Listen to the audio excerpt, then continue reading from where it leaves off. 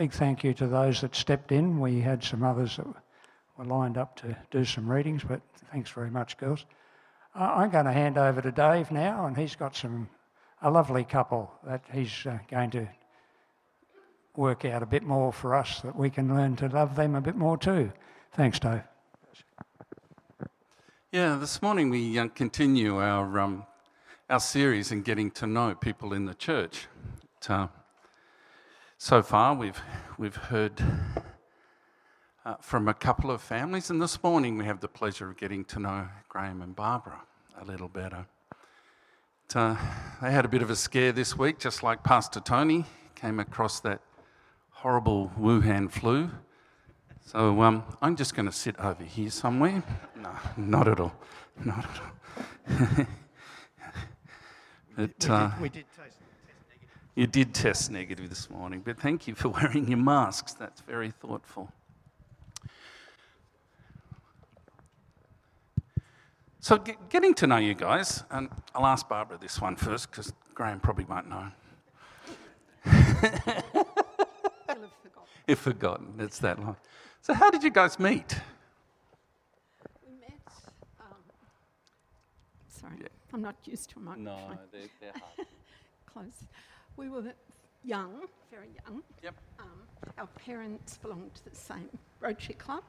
Okay, Rotary, yeah. And so they used to have, Rotators. and right. they used to have barbecues and all sorts of things. And so, but the very first memory I have of Graham is back then they used to have theatre parties. And in Sydney there's a beautiful little theatre called the Ensemble, Theatre in the Round. Yeah. And Graham was there with his parents and I was there with mine. And it was across a crowded room. I noticed this handsome young guy, and I think that might have been the spark for me. Wonderful. Do you want to add to that? Yeah, we kept staring at each other, it's really weird. And then we had various other Rotary functions and things that we went to that we'd just bump into, that sort of stuff. Bit of scheming, a bit of this, bit of that. So you can't see God's plan in any of that, can you? We were too young. We were way too young. So Graham, this one's for you, mate. Do you remember your first date? Oh my goodness! Why did you give me this question? Yeah, because This is good. I couldn't answer it. This is good. I was a keen sailor, and I even sailed when I was very young, and but in my adult years I was constantly sailing on a Saturday, and of course we'd lined up this lovely fancy restaurant, and we were going to go and see Tom Jones, I think it was, wasn't it? Tom Jones in the city. And on the whole, the wind didn't blow very hard, and we got becalmed, and I think I was at least an hour behind where I should have been, and there's no mobile phones, and I think I tried to ring Barbara from somewhere, from the club or something, I can't remember now. Anyway, so we managed to get into the city, but we had to give the restaurant a miss, and I took her to a lovely little cafe. For toasted sandwiches. Perfect.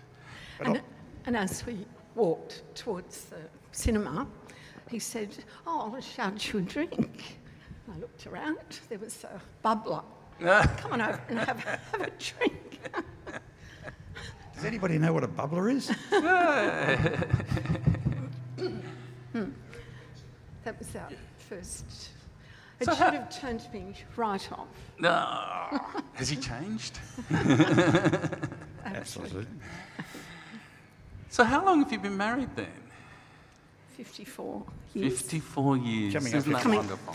54 years. Love it.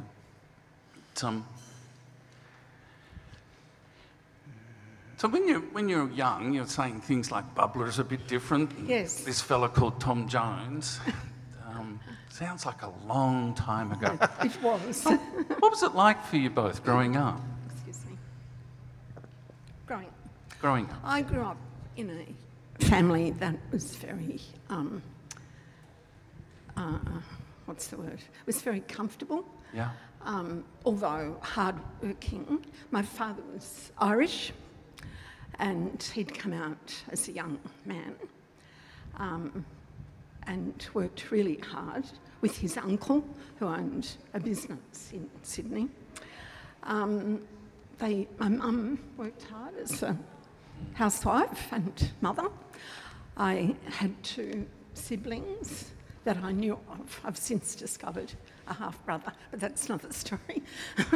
But my brother is 8 years younger. My dear sister, 2 years younger, passed away 4 years ago.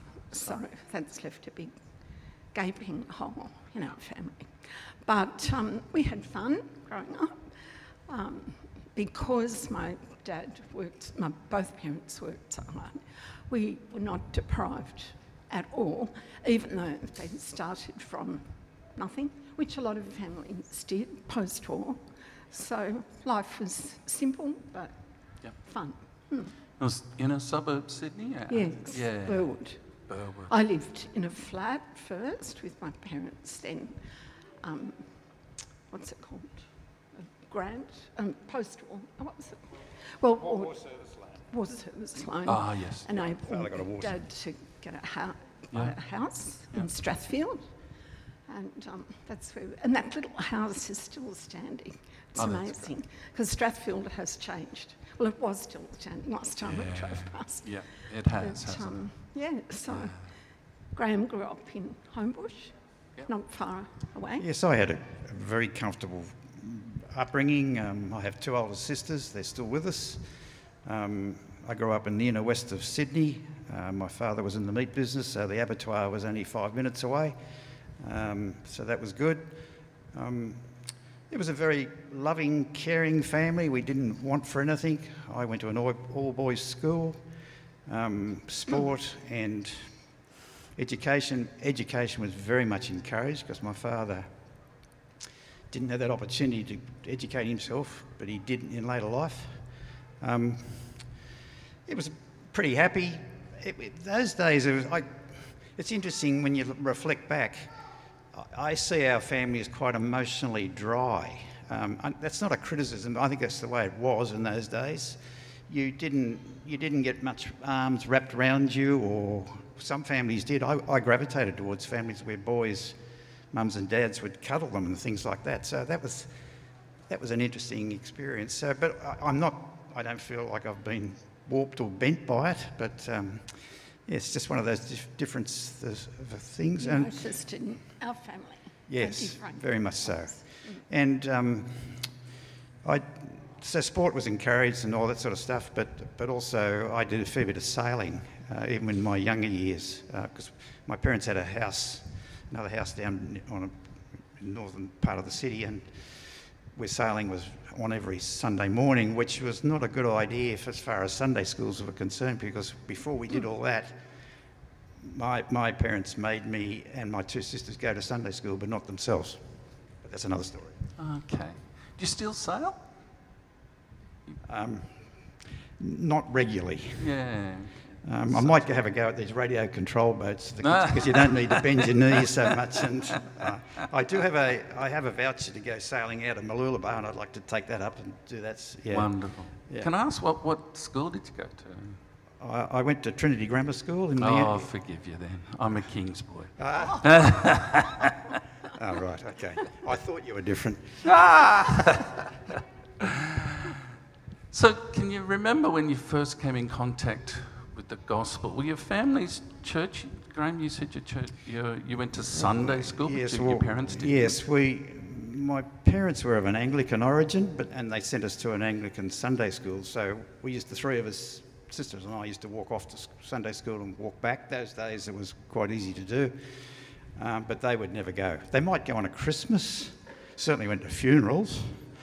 And baptisms and all that family stuff, but not regular. They were not regular or believers. I don't believe they were believers. I went to Trinity's a church school. In those days, back in the 50s and 60s, church schools they did open the Bible and actually read the Bible every day at school and at chapel. I enjoyed the divinity classes, which I think they call it scripture instruction or whatever it is, religious education today. But I was aware of matters, the gospel. I think it was all up here. We went on school camps and I made my commitment at a school camp, came home with the New King James Version and the Daily Bread with all the thous and the shoulds and the nots and all that sort of stuff, and I found that heavy going. No encouragement from my family, but it was really just my head. It wasn't until I was older that I understood that the heart needed changing as well. And how about you, bro? My parents were church-going, a bit like Graham, I think not particularly convicted, but certainly supportive. We went to a little back then, Methodist church, which did preach the gospel back then. And so I heard the true story of Jesus from a very young age, Sunday school, then taught Sunday school. I went to a state school, so yes, so there was no scriptural instruction there. But our church was a great little church, and there was a guest speaker one morning who presented the gospel differently, perhaps more powerfully. And I can remember that morning saying to Jesus, I'm yours, Lord. I told my boyfriend at the time there was nothing in it. And he was totally dismissive and disinterested. And so I think that put the lid on that friendship. And in high school, I made a beautiful friend who invited me to a Christian Endeavour camp. And a man by the name of Danny Armstrong, who I believe is still alive in Canberra, apparently. But anyway, off at this Christian Endeavour camp, he was the speaker who presented a very powerful testimony and gospel talk. And I said to my friend, Wendy, I've just become a Christian. And she was so delighted. She's still a friend and just lives up here at Noosa, near Noosa. So, yeah, so I'm very grateful. That was God's doing, for sure. And when did you guys head north? Are you Mexicans like Liz and I heading up this way? When did you come to Queensland, settle up here? It's more of a health thing. Barb's got some lung issues, and we'd been chasing the northern weather for quite some time. We like Port Macquarie, we like Kingscliff, Ballina, all up far northern New South Wales. And we were looking up in those areas. It still gets cold in the winter, but anyway. And of course the borders were closed, and we were looking across into Queensland, and Anastasia said, Queensland hospitals are for Queensland people only. And so we thought, well, we don't want to go over there when two of our children were still in New South Wales. But that all changed a couple of years ago, and one of our family members came up here for work, encouraged us to come and be near them. Now that's a bit unusual. We've never really chased our children, and they've never really chased us where we live. And so in Sydney for about the last 10 years, we've never had our children around us. So that was a bit of a change and a blessing to us that our middle daughter wanted to have us around them, not in their pockets, but around them nearby. And we've taken up that opportunity, and here we are. You mentioned middle daughter. How many children do you have? We have three daughters. One in Western Australia with a beautiful husband, 2 children. Kate, who was the one who invited us to move up with them, in 2021, did they come? And we came in 2022. Kate and Luke have 3 children, and Emma, our youngest, is divorced. She has 2 children, teenagers. So, mate, from an all-boys school to an all-girls household, Yes. that's quite a change. But we had a male cat. But it had its apparatus removed, so I don't know where you put that. I see what you're getting at. Yes, I used to know when the cross was on the calendar. No.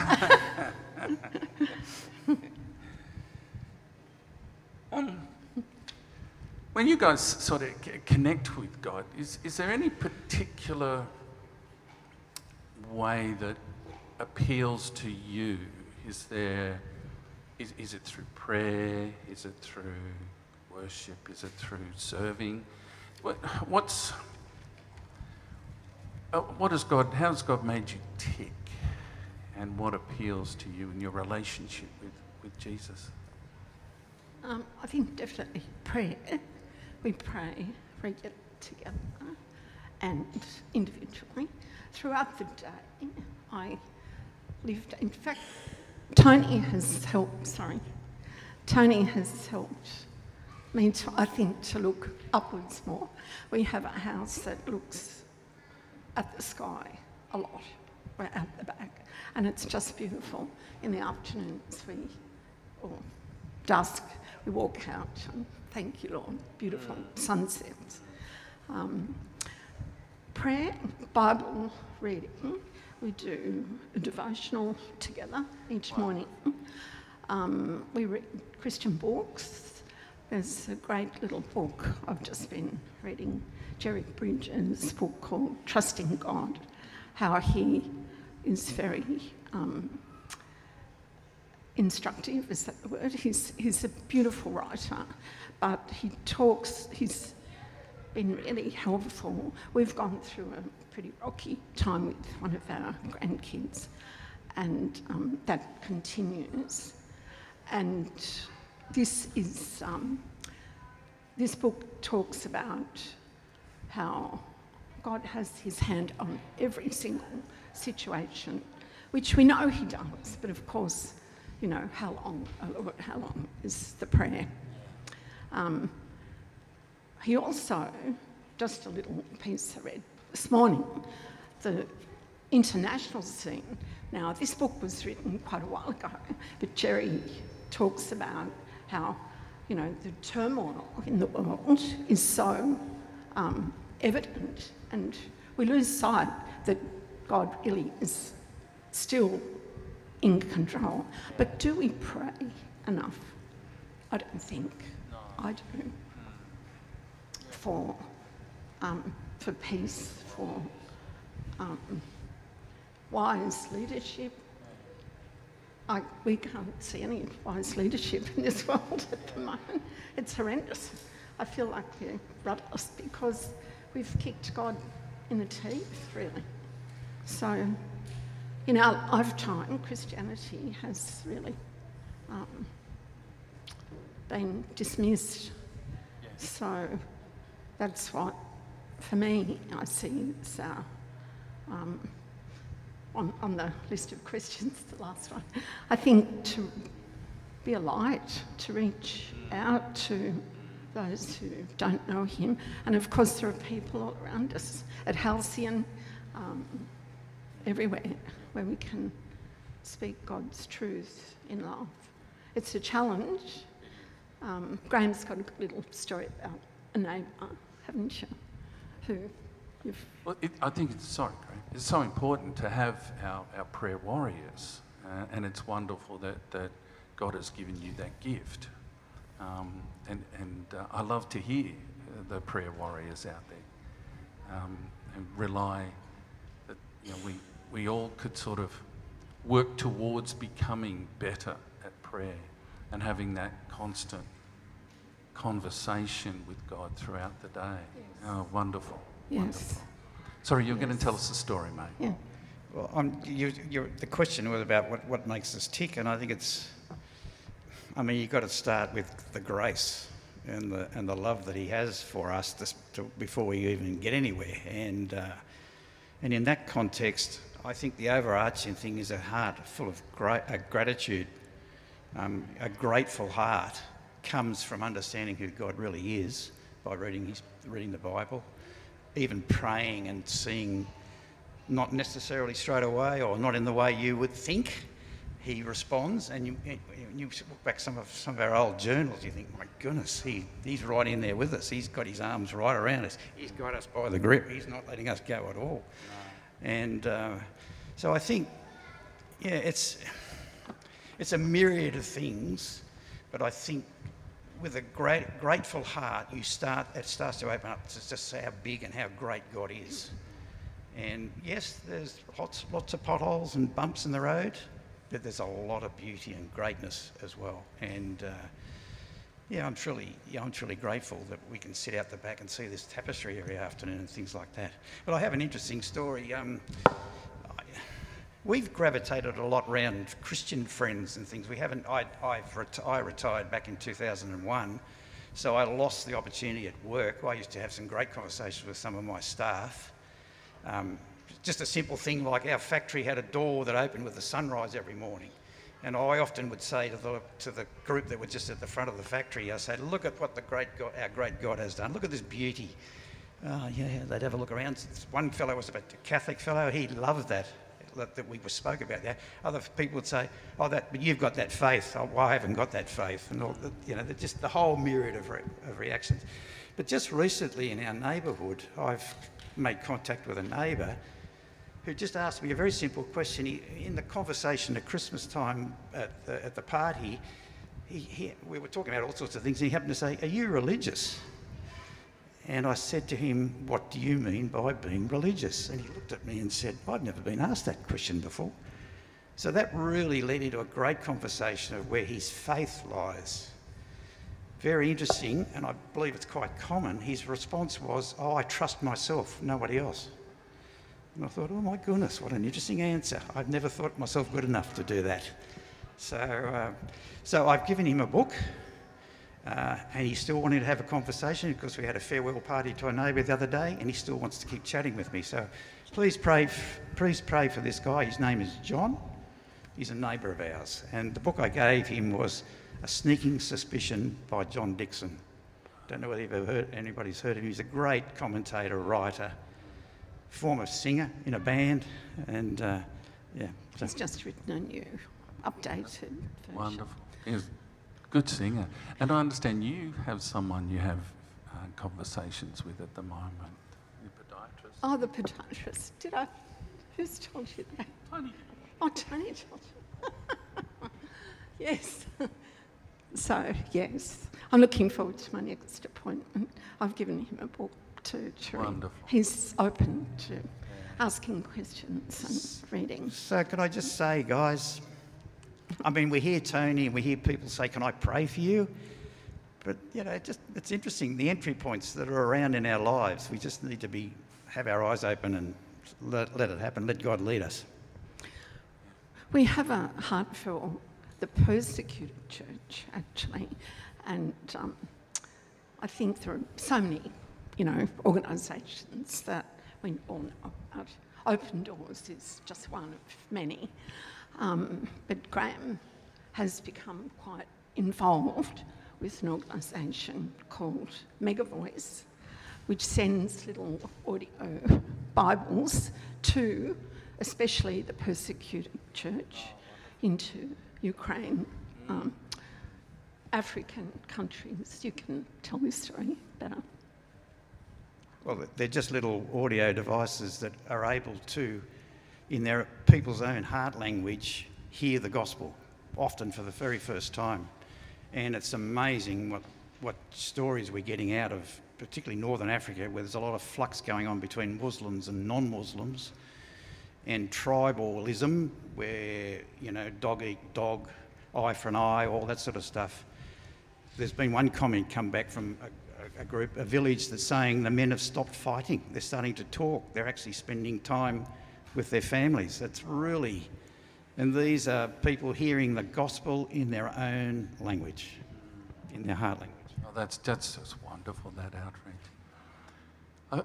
I thought it was interesting that when you said, what does the gospel mean to you? And you mentioned grace, because when I was preparing the songs for this morning, I usually pray and then look at the list and try and pick something that comes to mind. But grace was really standing in my mind, and that's part of the song we just sang, and it'll be our final song. We'll follow on that theme. Well, thank you so much for standing you, up. It's scary as anything, but Not with you around. no, thank you. No. But it's really good to get to know, and a couple of people have said that. We tend to do this at the beginning of the year, just to get to know one another a little better, start up that conversation as we do life together. But, next week, we'll be hearing from Emily, and she's the spotlight's on her.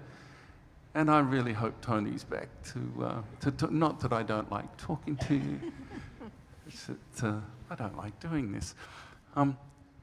So why don't we just finish our time together? Well, let's pray for these guys, and we'll finish our service together. Father, I just come before you, and I give you thanks for Graham and Barb and the amazing testimony they are to your word and to what you call us to be. I ask that their interest in world politics and getting your word out in troubled places may be blessed. May your word, that is so important, go out into the minds and hearts of those in the troubled areas of this world. Father, what an amazing couple. That we can see the love they have for each other and the blessing that you have been throughout their lives. And we thank you for that. We thank you for them. Just may you uphold them and bless them as they head off into this year. May their path be obvious, and may you walk beside them. In Jesus' name, amen. Thanks once again, guys.